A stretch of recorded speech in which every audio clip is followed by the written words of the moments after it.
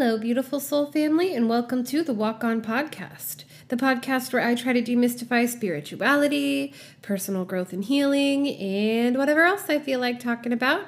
I'm your host, Britt Cannon, and this week is part 2 of last week's episode, or I guess I'll be releasing this in 2 weeks, so the episode 2 weeks ago, which I know is a little bit weird to do a part 2, 2 weeks later, but it is time to take a vacation.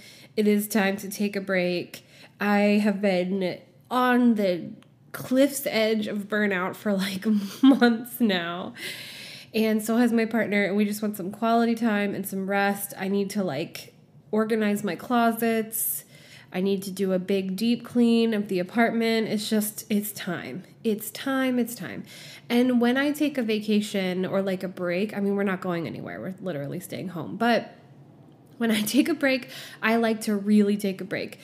Hardly any phone usage. I stay off the social meets. I just am fully present in my life because I think we all need a little bit more of that. So you won't be hearing from me. So sorry about these 2 parts being so spaced out, but it's just the way it worked out. It is what it is.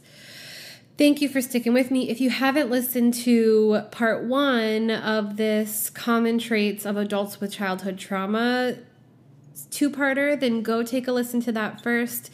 In that episode, I will identify the traits that I'm discussing, which I found through this book that I read called Adult Children of Alcoholics by Dr. Janet G. Wojtitz. It's a great book. As I mentioned in the last episode, a little fatphobic, a little heteronormative, but besides that, some really great info.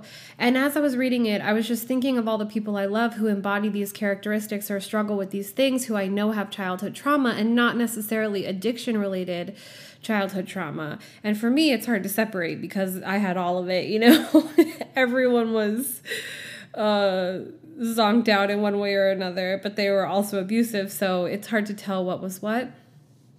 But yeah, it just reminded me of everyone I know who is open about struggling with their own childhood trauma, and so I was like, let me just discuss these traits, but in a wider context. And, this is my, someone who's very close to me used to always tell me, because I would get really resentful over being the guinea pig all the time, being the one who was the trailblazer as far as healing or figuring things out or trying new things or trying to move things in a healthier direction. When I first started out, I was extremely resentful of this role that I had, the chain breaker in my family. And because you get a lot of grief when you're the first one doing this. Anytime you're the first one doing anything, you get a lot of grief. People think you're a weirdo. They think you're trying to disrupt the status quo in a way that makes them too uncomfortable, and so they project all their insecurity onto you, and it's like a burden. It's a burden to be that person.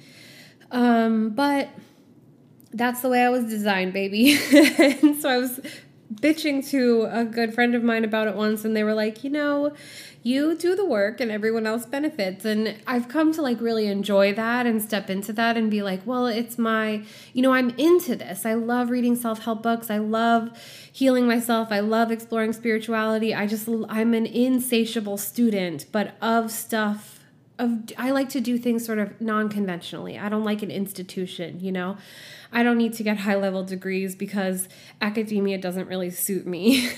I like to do things I like to forge my own path, and I do it in everything I do.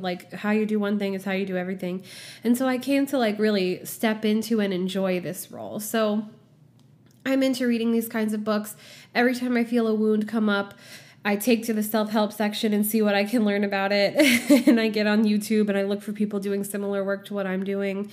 And that's how I learn about myself, and that's how I heal. And then I come back to you, dear podcast listener, and convey what I found. So if you resonate with this and you'd like to find out more and do your own research, I highly recommend that book, bearing you keep in mind the heteronormativity and the fat phobia. So let's get on into it. So this week I'm going to talk about how to go about healing these things, because there's just so many of them, and like talking about how these patterns play out took a lot of time last time, more than I anticipated. So I had to split it up into two. So this week I'm going to talk about sort of practical healing applications or techniques that you can use for each of these. There will be a lot of overlap. If it sounds repetitive, I'm sorry, but this is just the way it is. Like basically everything boils down to self-love and boundaries. So TLDR, that's the gist. So first of all, guessing what normal is. So if you endured childhood trauma, for the rest of your life, you may feel like you're guessing what normal is. And that's totally normal. If you feel a certain amount of shame about that, or if you find people constantly being kind of cruel or condescending to you about you not having any idea what normal is, I ask you to please just brush it off. People who are unaware, people who can't connect to their empathy, people who can't live in the truth that everybody is carrying their own baggage and their own shit and struggling in their own ways, people who can't like handle holding the totality of everyone else, who can't see past their own expectations and bullshit, they aren't really any of your business. Like, they take everyone at face value. It's this capitalist idea of like, or, you know, Christian capitalist, honestly, idea of like, everyone has the same 24 hours. Like, everyone has the same circumstances. Nobody should get special treatment. Or like, if I make an exception for one person, I'm going to have to make an exception for everyone. It reminds me of when I was in teacher school, and because I wanted to be a high school choir director for a long time, and quickly decided that I did not have that teacher killer instinct that you have to have that makes kids listen to you. I would just get trampled by these children. Oh my God. Worst work experiences of my life were in public school classrooms, because I just do not have what it takes. Super, super large amounts of respect for anyone who can do that, because I sure as shit couldn't.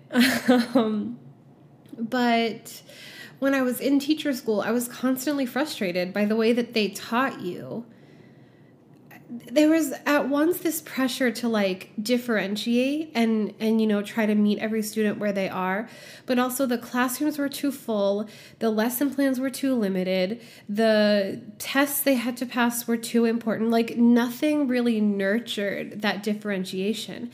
And I was just always like, I feel like everyone is so different. Everyone learns so differently. Like, this is not set up in a way that is appropriate for everyone. Like, this just doesn't nurture everyone. And a lot of people carry that expectation that like you're going to be able to apply blanket solutions to everyone, or like blanket expectations to everyone, and never ever waver from that and be incredibly rigid. Like, that's just asking for disappointment, and really for you not to be a very nice person to be around. So if anyone makes you feel upset or uncomfortable because you don't know what normal is, just realize that that's their issue. It has nothing to do with you. It has to do with their own preconceptions and expectations, and basically it's fuck them. So basically you are blessed with the opportunity, we're going to frame it in a positive way, to create your own normal. So for me, this looked a lot like, you know, I was raised in an environment where there were no boundaries. No one had boundaries at all. I never saw anyone lay a boundary.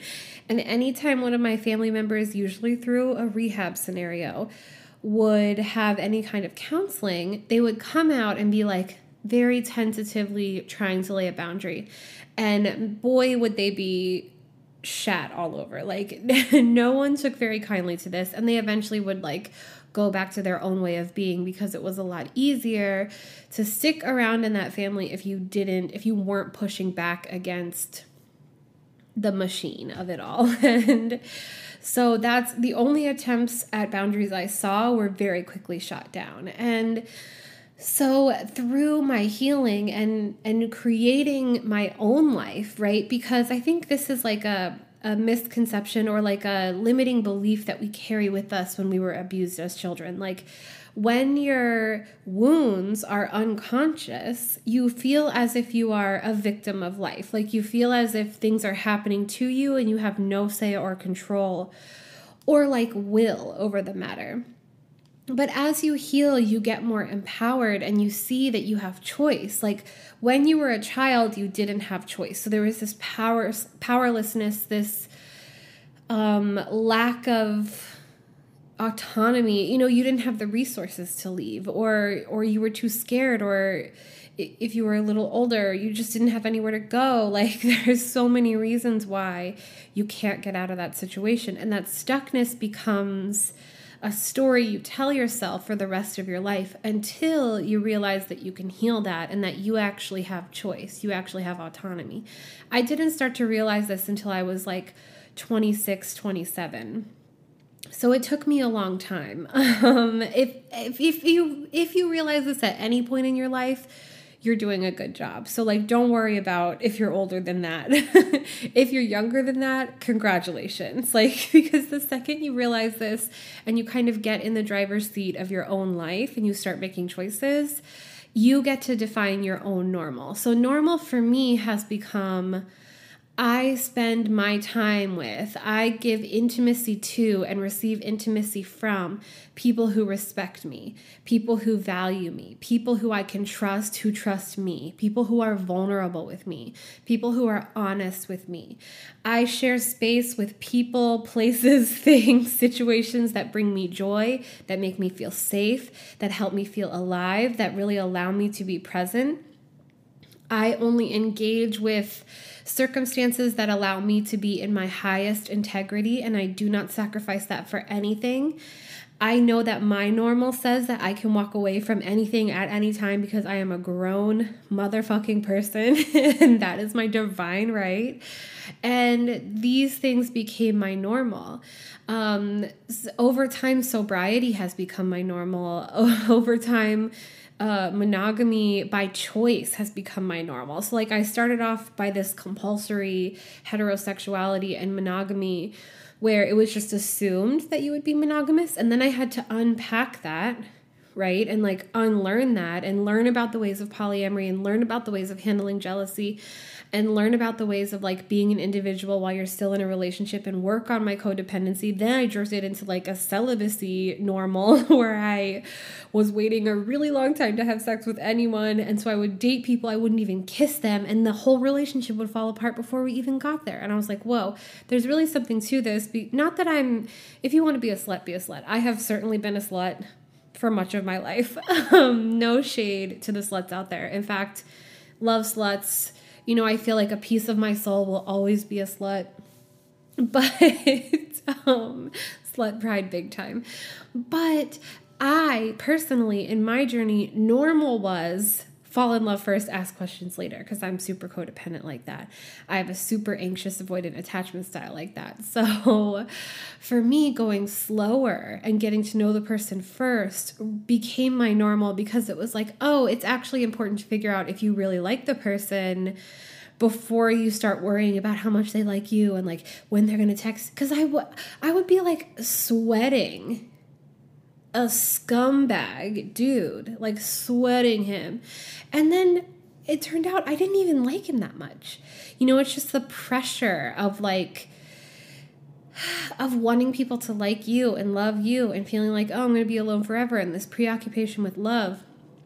So when I took that all off the table and I was like, I'm just going to hang out with people, like literally go to dinner, have a conversation. You know, if I sense them pulling away, if I sense them playing games with me, if I sense them being manipulative, if they say all their ex-girlfriends are crazy, like I would just have these like things that I'd be like, then I'm just gonna, you know, let it fizzle out. And it would, until one stuck. And then once that stuck, we took it incredibly slow. We gave each other so much space. And now it's to a point where like, I don't need anyone else. I don't want anyone else. I'm so secure in this relationship. I feel like it's my family. I feel like it's my home. I feel like I love to nurture it. I love to give it my time. I love to give it my intimacy. It helps me heal. It's a beautiful mirror. It's just like peace and comfort and safety. And that's not to say that you can't find that in multiple relationships at once, but I'm just saying that me, little old flawed abandonment issues me, was not able to figure that out. So all that to say, you can define what your own normal is. Your normal can be shifting and healing, or shifting and changing as you shift and heal. And you don't have to carry with you the blueprint of how you were raised. You can create it totally on your own. And I think that everyone, like even people who would say that they don't have childhood trauma, everyone could benefit from creating their own normal and defining it for themselves and feeling like they're very in charge of what they are creating in their life. But those of us with childhood trauma, you know, the thing about like manifesting is that sometimes life shows you what you don't want so that it can become really clear what you do want. So it just helps you refine your vision. It helps you refine what you're working towards. And I feel like those of us with childhood trauma, that is one strength that we have. Like we have seen what we don't want and we're trying to turn the ship around and go in the other direction. And so I feel like our ground is a lot more fertile and a lot more, this is what I always say with like marginalized people. Like in a way, we're really lucky that society hates us and wants us dead because, or the white supremacist capitalist heteropatriarchy, I will say. When you're marginalized, you question everything. You know, this shit is not working for me. It makes life much harder for me, and so I'm ready to unpack it. Whereas the people with the privilege who are sitting pretty in this system, in this oppressive, archaic, like rigid, morally superior, like run by money, killing the planet machine, when they're sitting pretty and comfortable, they never have to question anything. And so it's a lot longer of a journey to get to the place where you're like, I'm ready to do a communism, or maybe gender is a construct. You know, it takes them a lot longer to get there.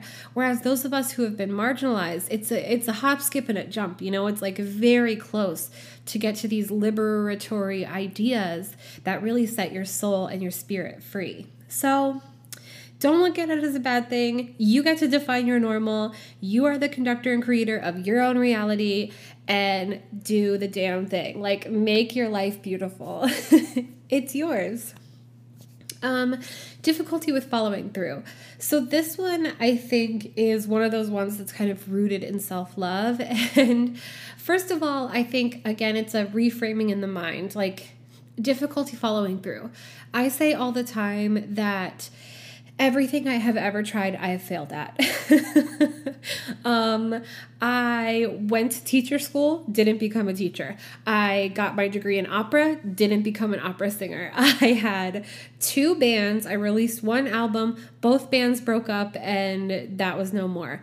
I had a burlesque career, which I had to leave because of interpersonal conflicts with narcissistic people who did smear campaigns on me, and so I felt like this isn't worth it. And it's also just very capitalist. If you're broke, it's hard to do burlesque because like there are some people who are like, I don't care if you can dance, I don't care if you're good at anything, all I care about is how beautiful your costumes are. And it's like, well, all I have is being a good dancer, so I don't have the money for a good costume. A costume that I made totally by myself would cost a couple $100. A costume that you buy from someone else can cost like thousands of dollars. So it just wasn't in the cards for me. So then I start busking. Then I go travel.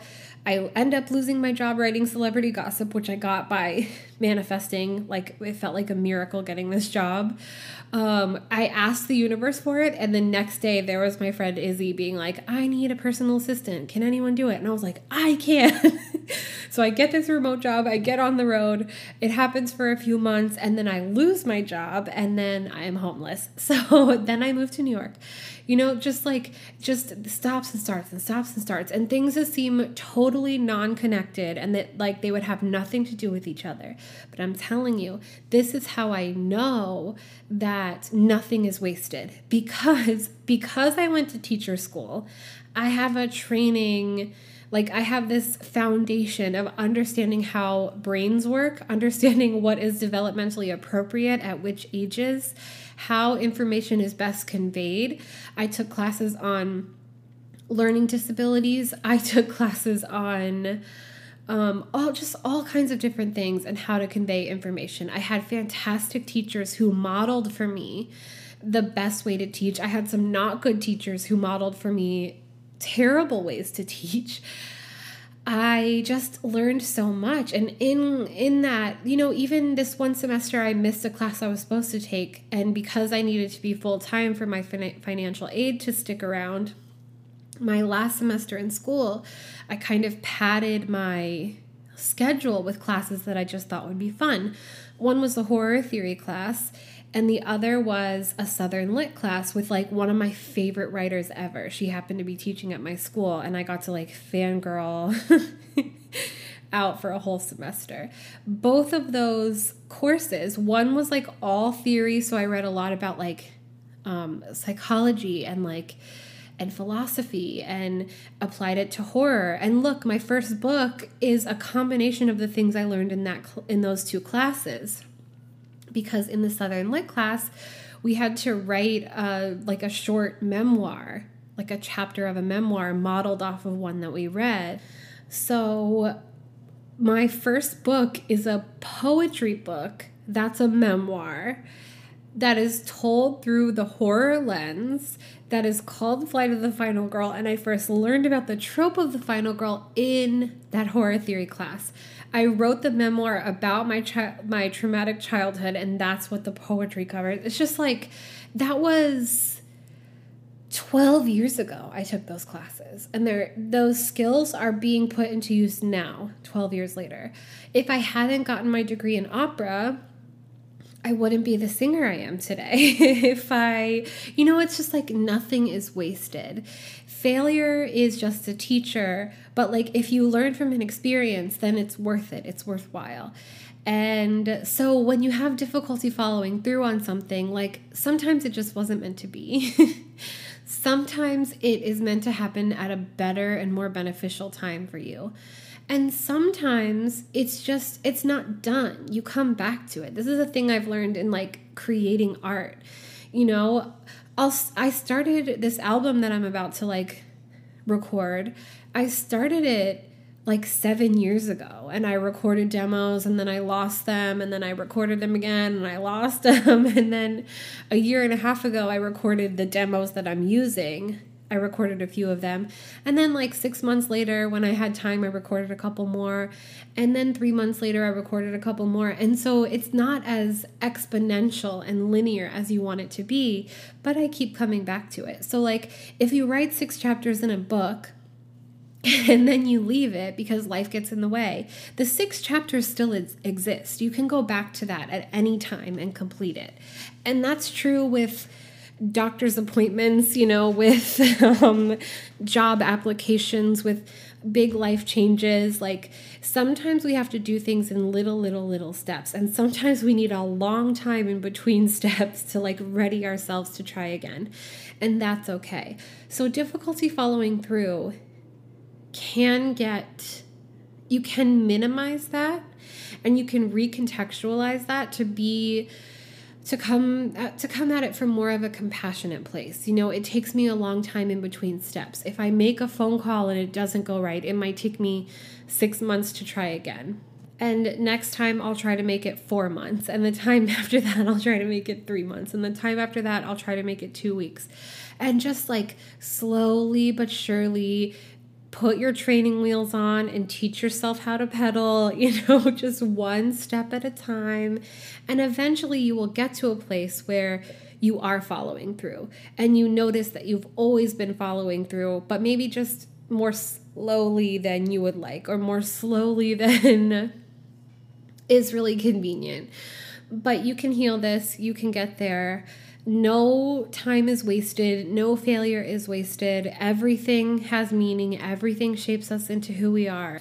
You don't have to carry anything with you that doesn't serve you. So, having difficulty with follow through doesn't have to be a permanent character trait. It can be something, when we're traumatized, we carry self-limiting beliefs. We have negative self-talk. Our inner voice hasn't been trained to be loving. Sometimes I watch these videos of these kids on social media whose parents have taught them affirmations, and it makes me cry because I never heard kind words about myself. I never heard like that kind of encouragement, and it makes such a difference in kids' sense of self and like self-confidence to be taught affirmation work and like mirror work and to say kind things to themselves. And you also have this impulse to self-sabotage. So like if you don't think you're deserving of something, you can get in your own way about it. And we see this happen in relationships all the time, just when things start to go good, just when things start to get close and intimate, people have a tendency to run away or cheat at the last second or pick a fight and cause a breakup. There's all kinds of like subconscious stuff that sneaks into our behavior that really shows us how we really feel about ourselves. And all of that is healable. All of that is fixable. You're not broken. You just haven't been taught how to be loving yet. And you can change these patterns at any point. It takes work. It takes time. It's not linear. There are plenty of backslides, but it is possible to do. Your follow through isn't permanently damaged. You aren't a loser. You aren't a failure. You just have to reparent yourself and teach yourself how to do these things because no one's shown you before. And that's totally doable. Okay, so lying when it would be just as easy to tell the truth. This is fixable by realizing that you were taught how to lie, that you were either taught by example how to lie, or you were either expected to lie to keep the peace. So like if your parent, this happened to me, if your parent figure was like was really insecure and like knew deep down that they had caused you some damage, but couldn't really admit it because they can't find a way to like they can't be compassionate to themselves because too much shame comes up when they think about the truth. That's not really on you. So you may have had to lie and be like, yeah, I'm happy, or yeah, that didn't affect me, or you were a great parent, even though they weren't. But lying doesn't really solve anything. If a partner comes to us and they're asking us how we really feel about something and we lie to keep the peace, what we're doing is we're withholding the truth, the correct information from them, so they can't make an educated choice going forward because they don't have all the information. And we're also keeping ourselves from happiness because in our truths lies our happiness.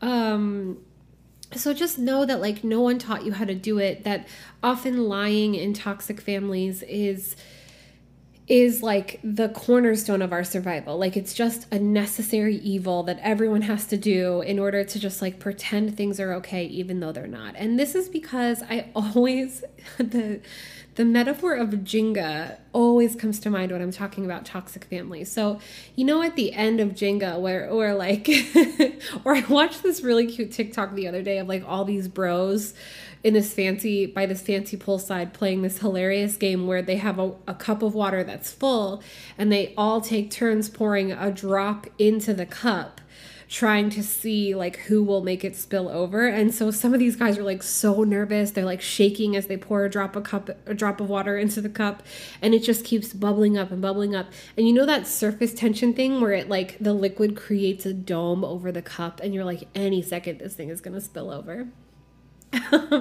It's that, it's the Jenga tower towards the end of the game where everything's standing on one or two blocks and you have to be so delicate about the way you push the block out, because if you push the wrong one, the whole thing is coming down. And that's how toxic families are. They're holding on by a thread.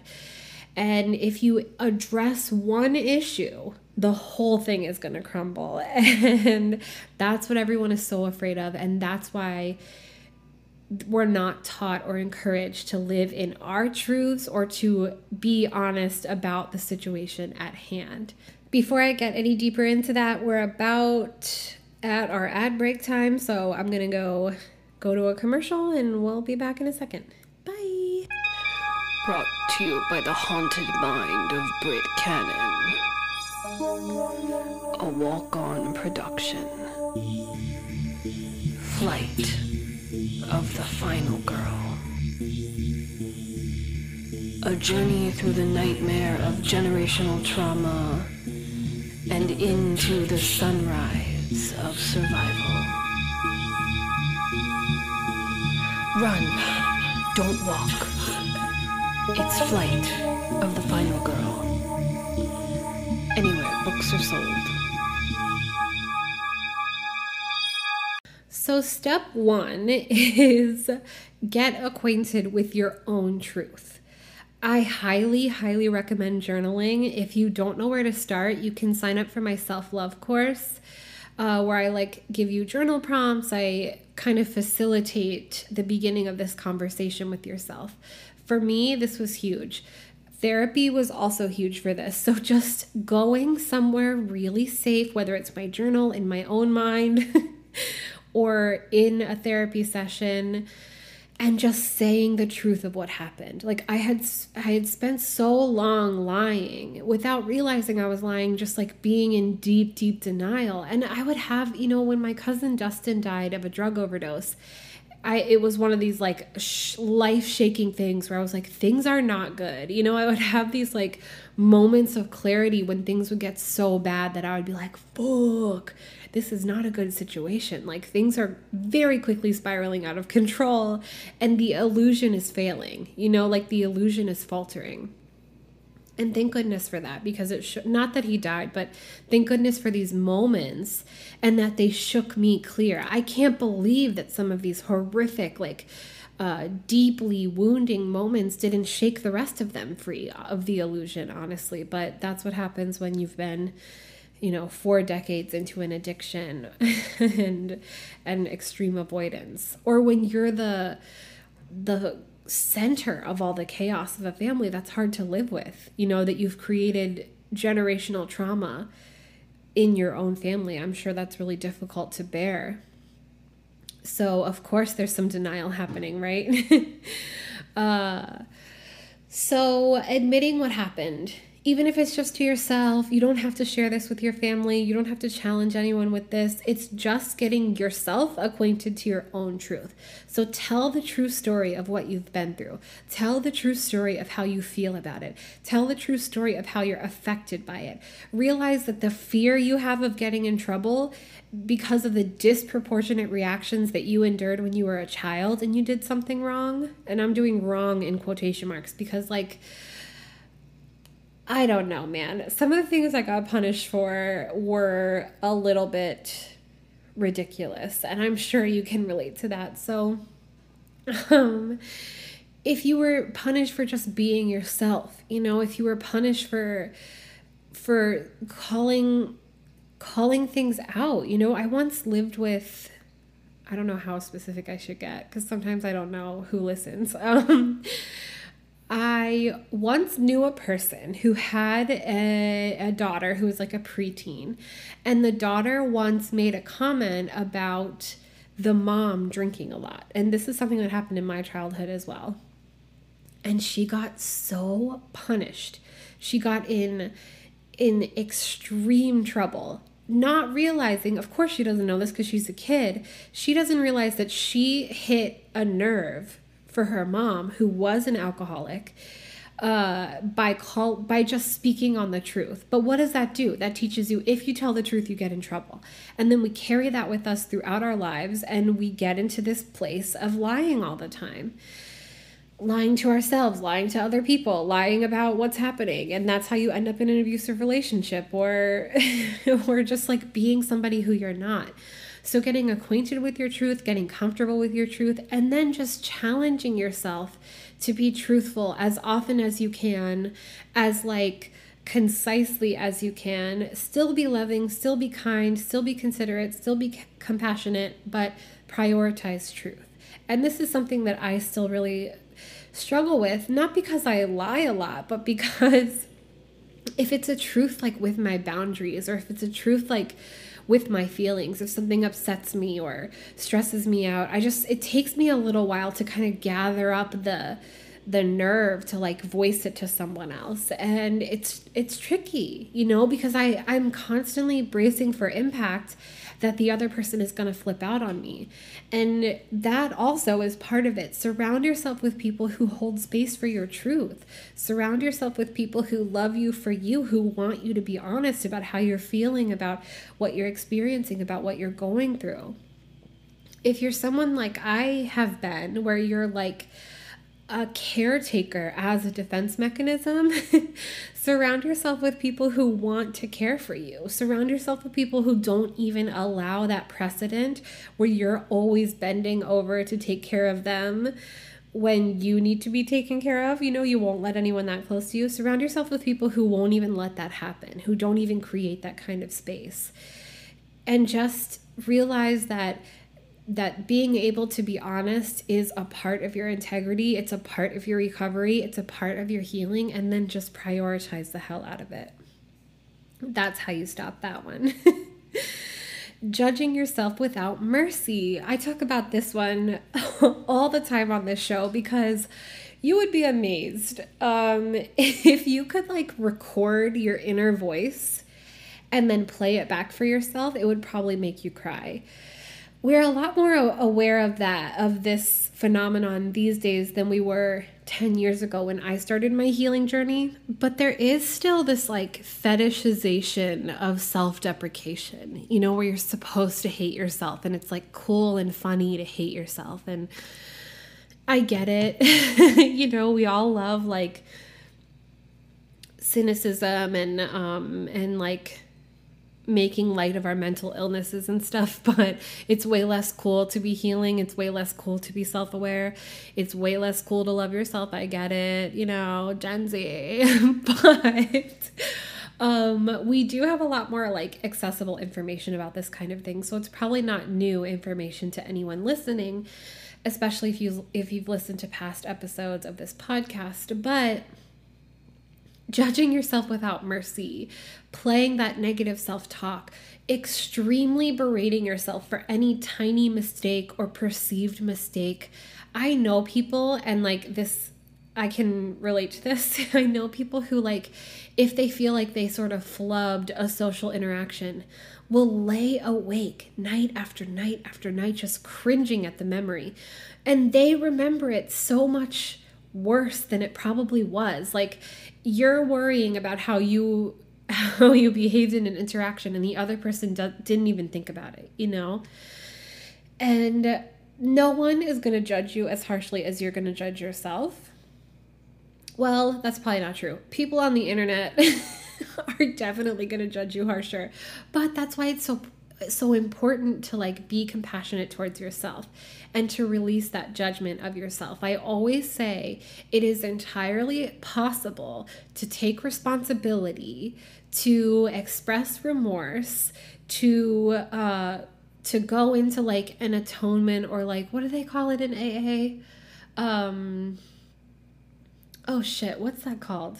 Making amends. So you can go into that kind of situation where you're like, this is how I've done wrong. I understand this is how I've hurt you and I would like to apologize. You can do that and hold that space while not judging yourself, while not being shameful or carrying shame.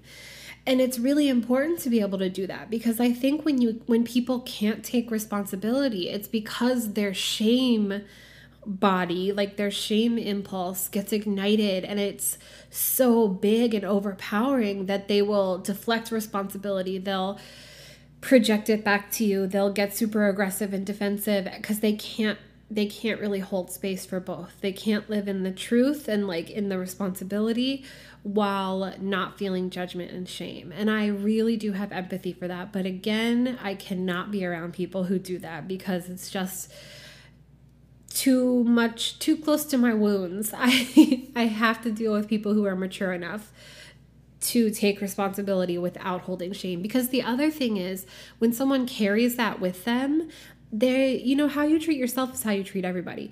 And so when you meet someone who has a really, really big shame complex and all this wounding around shame, they sort of like, we see the world as we are. They project it outward and expect it from you. So like, I've had people that, I tell people all the time, I'm flawed. I'm autistic. I get lost. I'm a little flaky. I'm chronically ill. Sometimes I have to bail on things. I'm a little forgetful. Like, I really try, but these are things that I'm always going to struggle with. And I just need some like wiggle room to like be a flawed person and to be able to like be a little unreliable at times. If you need someone to help you move, I will be there. If you're sick, I will be there. If you need me, I will be there. But sometimes I can't, stick to the plan. And I've interacted with people who like want me to feel shame. I can feel it. Like, I'll apologize. I'll explain myself. I'll take the heat, but that's not enough for them. They don't want responsibility taking. They want you to feel shame, and that's because they feel shame. And so it's really important to unpack this one. It's really important to speak kindly to yourself. It's really important to be forgiving, and get to a place of non-judgment with yourself. I always say you can't do better till you know better, but once you know better, do. And you're always going to be knowing better. If you're growing, you're always going to be knowing better, so you're always going to be doing better. And I look back at me 3 years ago, and I'm like, oh, baby, you are not there yet. And I was like balls deep into my awakening already. I had been doing this a long time 3 years ago, but I wasn't here. I know so much better than I did then. And I would make different choices if I were back there, knowing what I know now. And that's growth. That's how it's supposed to be. If you want to hear more about this one, go back and listen to my episode called Radical Self-Acceptance. There's a lot more information there. But basically, you just gotta talk to yourself like a loving parent would, and just imagine you and you're comforting yourself, and you're loving on yourself, and you're telling you what you need to hear in those moments. Nobody's paying that much attention. You don't have to be that embarrassed that you messed up that social interaction. Everyone's awkward from time to time, or like you were just hurting and that's why you acted impulsively, or whatever. Just construct the kind of comfort that you need and give it to yourself, and I promise you it'll make a difference. Difficulty having fun. So this is pretty simple. Go have fun. If you want to hear more about this, go back to my inner child episode. I think it's episode number 6.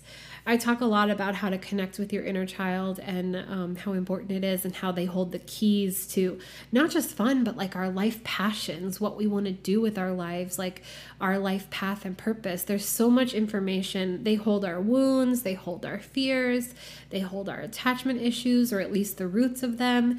Most wounds you have, think of weeding, like weeding a garden. If you just pull superficially at the wound and you don't get at the root, it's going to grow back. So you have to dig in there, do your inner child work, get the roots, and dig the whole thing out so that your garden can grow. Your inner child holds the secret to your fun. So like, what did you like to do as a kid? What makes you laugh? What makes you feel joy? What makes you feel light? Is it dancing? Is it drawing? Is it spinning around in circles? Is it laying in the grass? Is it looking at clouds and telling what shapes they look like? Is it a road trip? Is it, is there a movie that you really love that made you laugh as a kid? Or just letting loose a little, finding people. And I know we're kind of conditioned to think of fun as adults as like sex, drinking, or drugs.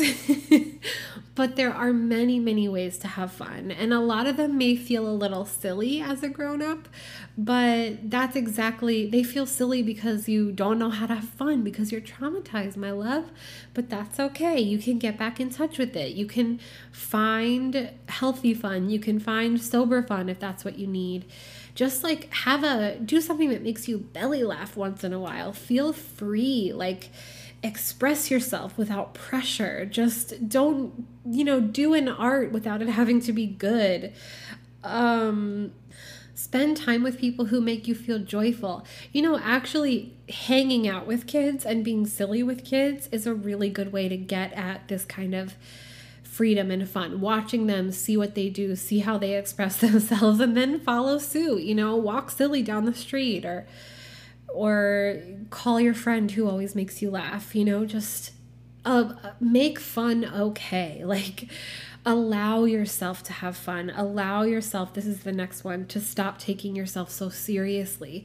Release some of the responsibility that you've carried with you your whole life, and just relax. Be present. You can find presence through meditating. Like, meditating is the tool that teaches you how to be present, but you don't have to meditate to find presence. You can find presence by, like, the perfect way to describe it is like, how in your work week, you do your commute, you go, you do your day, and you're kind of like zoned out, like you're almost on autopilot, and you feel like the time either goes by really fast or really slow, but you don't feel like you're living. You feel kind of like you're only operating on like a 3 to a 5 instead of like a 10. You go on vacation and you notice how beautiful everything is. You notice how the air smells. You notice, like every activity you do, you feel like you're fully there. You're at a 10. You have more energy. You have joy. Like, you're able to just be an experience. And we want to incorporate that energy even in the mundaneness of our everyday lives. That's presence. That's the difference between being not present and being kind of stuck in our head and stuck in our mental processes, and being fully present and like getting out of our head and into life.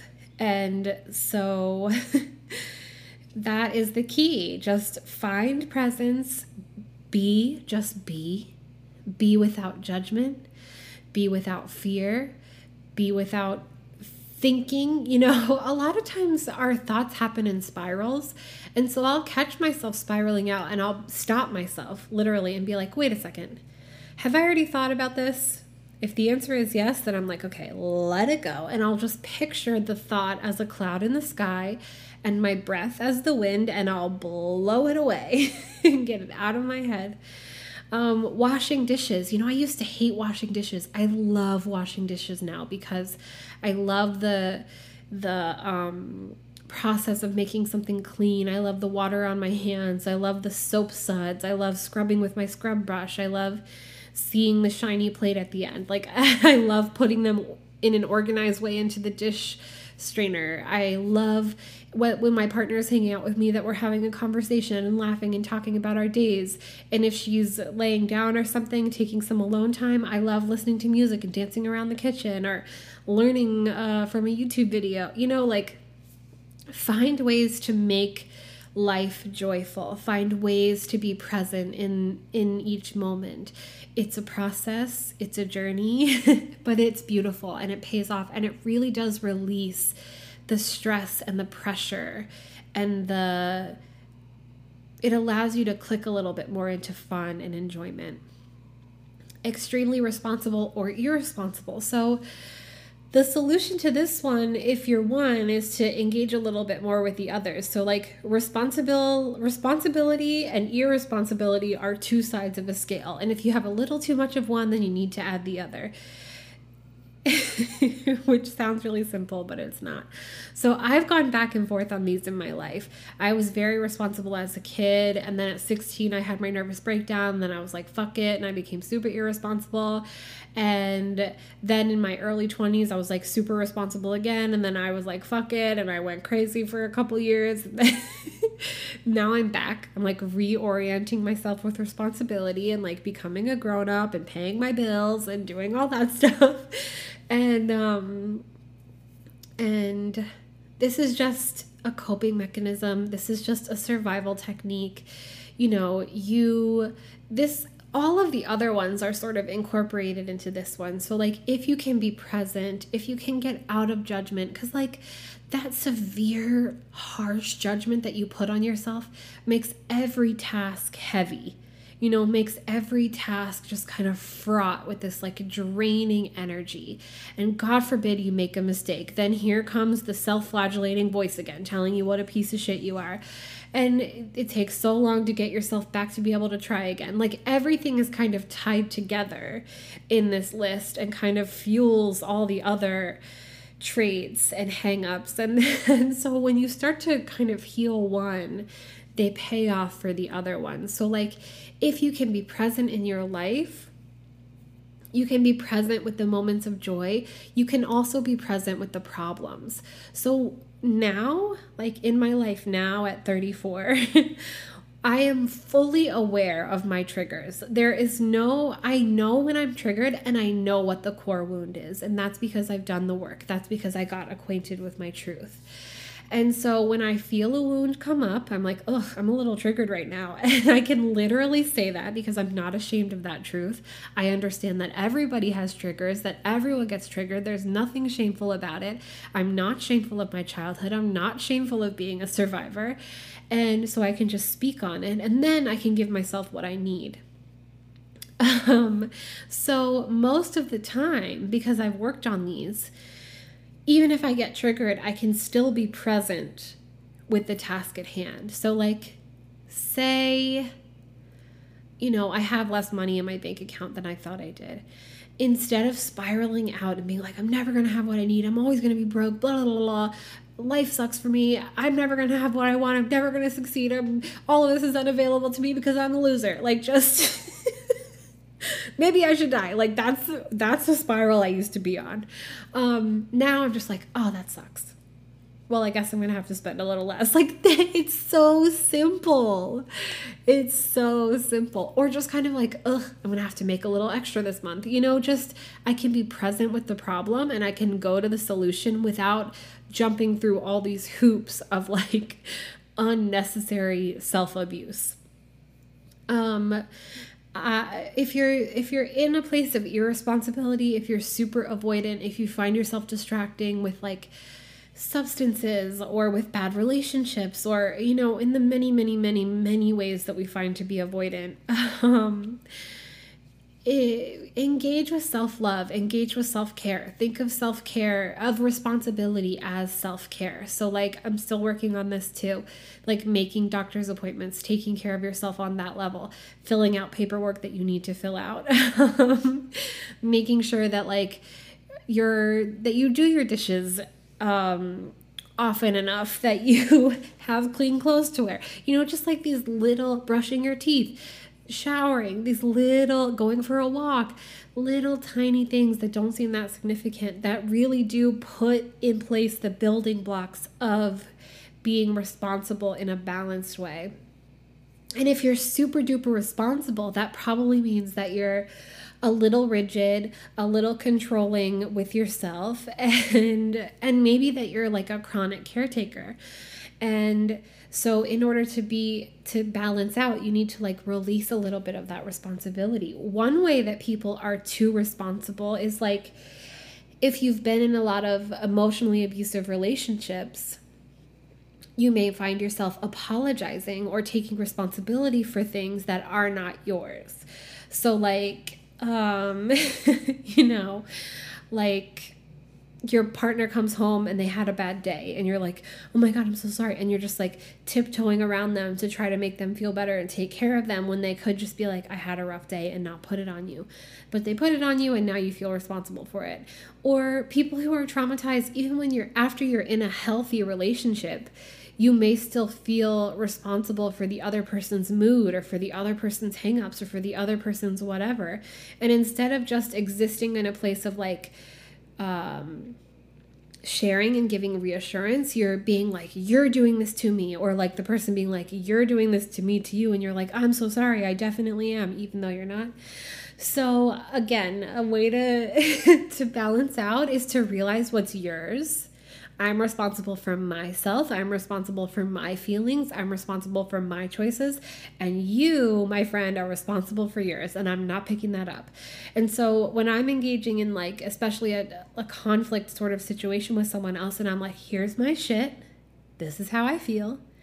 this is how I'd like to move forward. And then the other person is like, well, you this and you that and you this. Then I'm like, I'm not picking that up. That's yours. If you can't take responsibility for your stuff the way I have for mine, then we cannot engage in this conversation and I'm going to remove myself. Like, just real simple shit. Just try to parse out, like, as you get acquainted with your truth, just try to parse out what you're actually responsible for and what is other people's. And once you can create that differentiation, then it should be a little bit easier. You should feel a lot less pressure and you should feel a little bit more comfortable, because maybe it's not as much as you thought it was, what is actually in your jurisdiction. And that's really the key to that one, I think.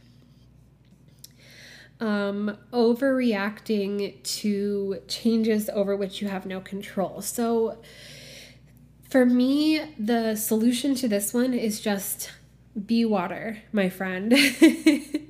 Just fucking flow. I'm going to read you this Bruce Lee quote. It's one of my favorites. I used to have it on my wall on a big poster.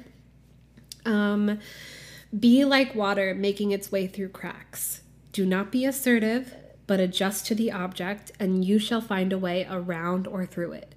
If nothing within you stays rigid, outward things will disclose themselves. Empty your mind.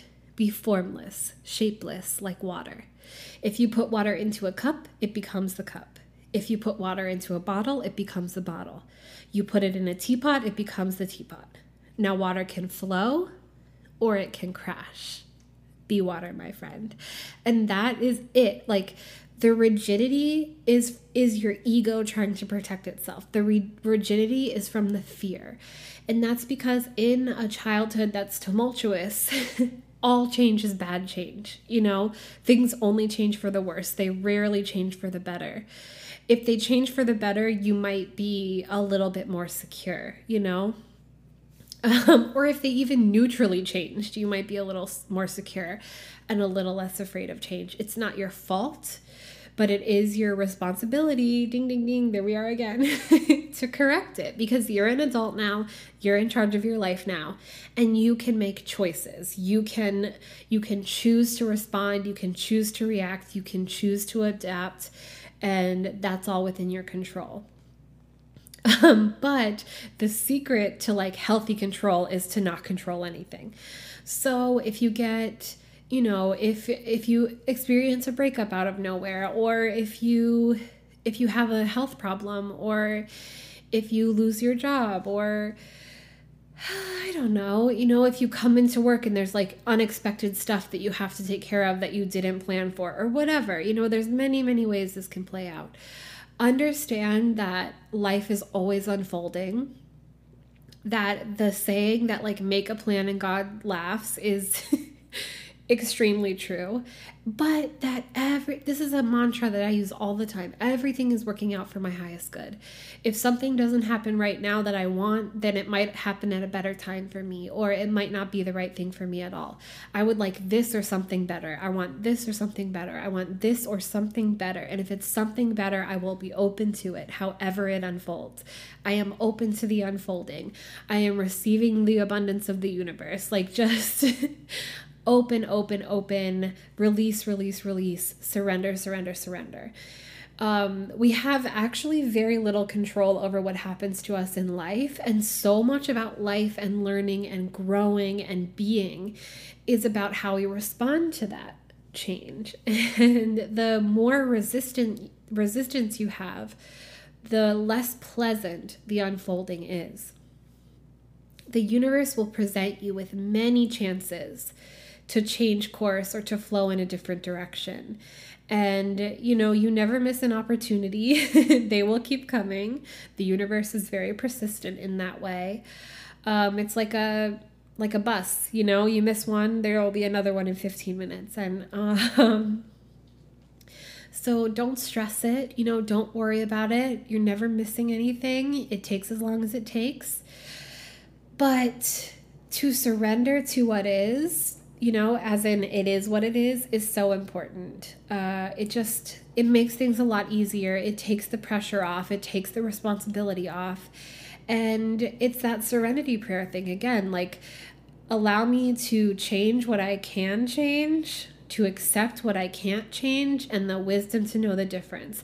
Because while you're worrying about how to change something that is without your power to change, like you have no control over this situation and you're just worrying about it or trying to change it against the will of the universe, the things that you actually have power to change are going unchanged, you know? So just put the energy where it belongs, put the surrender where it belongs, and life will get easier. I promise you. Let's see. Constantly seeking approval or affirmation. So when you grow up in a household where there isn't an abundance of approval or affirmation, of course you're hungry for it. Of course you're starving for it. Of course you're thirsty for it. Release the shame about that. Of course you need it. But chances are, if you grew up in a household like that, then you grew up to be drawn to similar types of people who will not give it to you. It goes back to that thing I was just talking about change what you can, release what you can't. I have spent so much time with people who do not affirm me, who refuse to support me, and who in fact seem to have a certain amount of stake in doing the opposite, in picking on me, in undermining my confidence, in discouraging me, like since childhood, over and over and over and over again. People making fun of my weight, people telling me I can't sing, people making fun of my autism, people, just picking on me. And it wasn't until I started affirming myself that I started vibrating towards people who would also affirm me. And that doesn't mean the people who love me now are like up my ass. It just means that they don't seem to have any like ill will towards me. They don't, if they think I'm doing a good job, they say they're proud of me. Like if they see me doing something cool, they're like, good job, you. If they see me making positive changes, they let me know that they see it. And that all came after I started doing it for myself. So I have my like positive affirmations I say to myself. I have my methods and my techniques for like getting myself back on track if I'm feeling down about myself. I do my meditations. I write in my journal. I find gratitude, and I'm just aligned more to experiencing that. Now, I will say I still don't feel as if I have enough in my life. Like I could definitely use more. So I think the wound is pretty deep in me. I mean, who doesn't love affirmation? Who doesn't love like a compliment or two? But if you're out of alignment with them, if you're in a place where you're always beating yourself up, where you're so thirsty for these things, but you can't even give them to yourself, if someone outside of you tries to give them to you, you're just going to bat it away. Like it's not going to resonate. It's not going to land. So in order to be able to receive these things, and to align yourself with more of it, you have to give it to yourself. So get a journal, write some affirmations, do your mirror work where you stand in front of a mirror and you tell yourself good things about yourself. If you do a good job, if you like complete a task that was hard for you, it's okay to be like, good job, baby. You did good, baby. I'm proud of you. Like talk to yourself like a good, sweet parent. Really pump yourself up, really encourage yourself, because I can tell you from experience, most people aren't going to do that. They're so uncomfortable with the vulnerability of that kind of sentiment that they don't do it. I mean, how many times do we hear the trope of like, I should have told them I love them. I don't know why I didn't. Like, I just couldn't do it. I just couldn't put it through my words. I should have told them I was proud of them. Like, tell them. Tell people when you think good things about them. Listen to people when they say good things about you. And most importantly of all, give those things to yourself. Feeling different from other people. So for this one, I feel like go all in, like lean into it. You are different. I'm different. Everyone is different. Everyone's unique life experience makes them different. And that is what's beautiful about life in the world. Feeling othered is not a good feeling. Feeling lonely when you're with people isn't really great. And there is this kind of like loneliness, this shame, this sadness that has lived in people who have survived childhood trauma since the days of being traumatized initially. You know, you just carry this with you of like, no one understands me. Everyone's a lot happier than me. Everyone's a lot freer than me. Everyone's handling life so much better than me. I don't understand why life is so hard for me and it's so easy for everyone else. But I can assure you that most people feel this way because we're all different and because we all carry our own set of struggles. If you're into astrology, you know that exploring your birth chart can your trauma is in your birth chart. Like, it's really wild, but it truly is. You can find it in there. And so it's sort of like that's your experience. That's your tonal frequency as you vibrate through this life. That's who you are. And if you can embody it, if you can embrace it, if you can love all the parts of yourself, even the wounded parts, if you can find compassion, if you can give yourself affirmation, if you can realize that we're all different, if you can celebrate that difference in others and celebrate that difference in yourself, if you can realize that everyone is struggling in one way or another, some worse than others, like speaking systemically, but even that is like, engage with the compassion, engage with the understanding, educate yourself, empower yourself, give people the benefit of the doubt, give yourself the benefit of the doubt, be around people who give you the benefit of the doubt. and like does tend to attract like, so you're different, but there is a partner for you or partners for you. There is a chosen family for you. There are people out there who feel so comfortable and so resonant and so safe and so just same to you. Like, we all have that out there. We all have that available to us. We all have a family where our family failed to show up for us, and that is all available to you. And so the difference you're feeling is both a positive and a result of the wounding. And as you heal, you'll feel more solid in who you are. You'll feel less shameful about who you are, and that will make you more confident and more open and more magnetic, and you will start to see the reflections of yourself in others as a beautiful thing instead of a triggering thing, and you'll be drawn to the right people who will be drawn to you. Which brings me to my next point. I'm going to do a whole episode about this, and I'm also running way over time, so I'm not going to dwell on it too long, but extreme loyalty, even when it's inappropriate. So extreme loyalty, even if someone is not even remotely loyal to you. And this is like toxic relationships 101. There's always a giver and a taker. And the giver is super duper loyal, like ride or die status, and the taker is not. And even after time and time again of getting hit in the face with red flag after red flag after red flag, you can't see it and you can't stop yourself. And I think the key to this one is just understanding that extreme loyalty is seen as a virtue when you're in a toxic family, because they all have this cult-like mentality and they all exist in this place of dishonesty and denial. And so you get trained. This woman that I watch on YouTube all the time called the Crappy Childhood Fairy, she has a word for it. It's called crap fitting, which, she's like a 50-something-year-old mom, so she like uses words like crap, but shit fitting. But it's where you just like,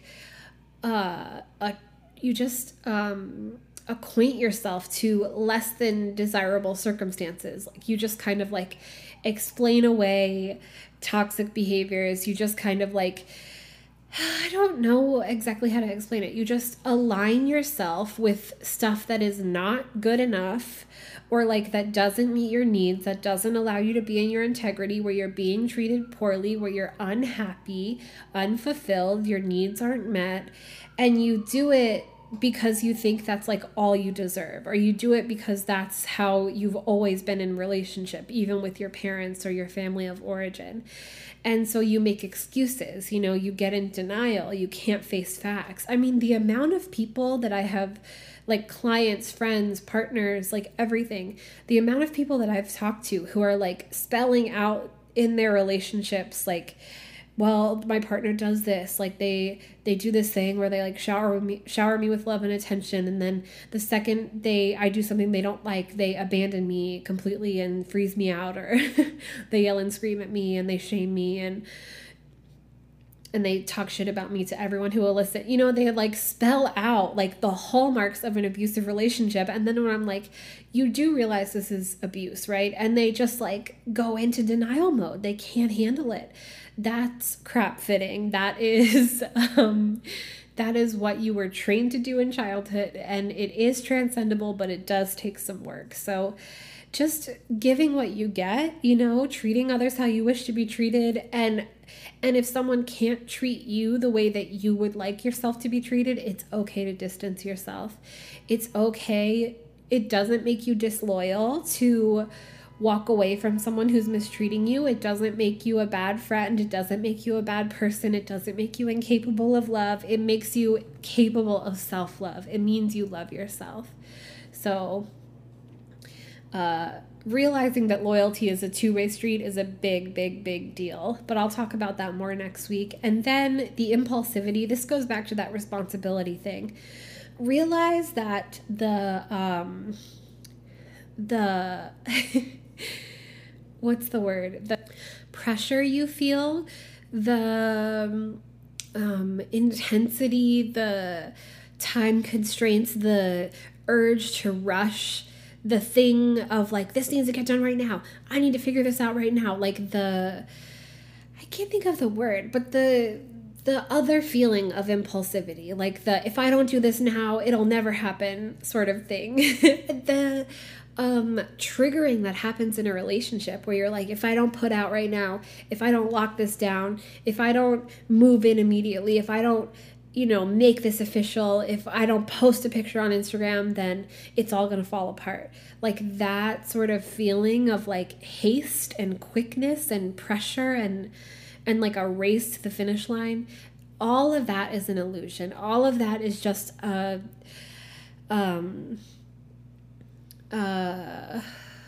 reflection of a wound. Like you're just being triggered. There is nothing that can't wait till tomorrow. Like there's not, I mean, there are if it's an emergency or something, but like most of the time, if you take a second, if you sleep on it, if you don't respond right away, if you take your time, if you write it out, if you do a pros and cons list, you know, if you kind of force yourself to slow it down, if you tell yourself, I'm not going to make any decision when I'm triggered. I'm not going to make any decision that feels like I have to do it right now. I'm not going to make any decision when I'm in a place of like adrenal overload. I'm only going to make decisions from a calm, centered place after meditating and doing my pro-con list, and then I will make my decision. Things will go a lot more smoothly, and you won't have to spend so much time cleaning up after the fallout of impulsive decisions. So just take your time, go slow. There's plenty of it, like time that is. Anyone who's rushing you to make a decision, you can always be like, I just need a minute. Can you give me some time? You know, pressure is the enemy of freedom. Just like release. Go slow. If you feel a pressure to go fast, slow it down. And if you do make an impulsive decision, like realize that there might be consequences that you didn't think of. This was, you know, I loved my time on the road. I can't wait to do it again. But if I were going to do it again, I would plan a lot better. I would have what I needed in place because I did it before in such a haphazard way. A lot of the mistakes and the hardships that I experienced then, I will not do again because like I know better how to do it in a more comfortable and sustainable way. So I learned a lot from that impulsive decision. It felt impulsive out of necessity because I had to get the fuck out of the situation I was in. And I did feel like if I don't do it now, I might never do it. But if I were to do it again, I would go a lot slower. I would plan a lot better. and I would make sure I had the things I needed. And I would also be prepared that like things happen that you don't plan for, and it's going to be more expensive, more time consuming, and like I don't know, like everything in life, like there's just always going to be consequences. There's always going to be an unknown element that will rear its ugly head at certain moments, and then it's your job to adapt and respond, and that's as it should be. And I wouldn't be living in such a place of like romanticization so that I would be unpleasantly surprised when hiccups happen.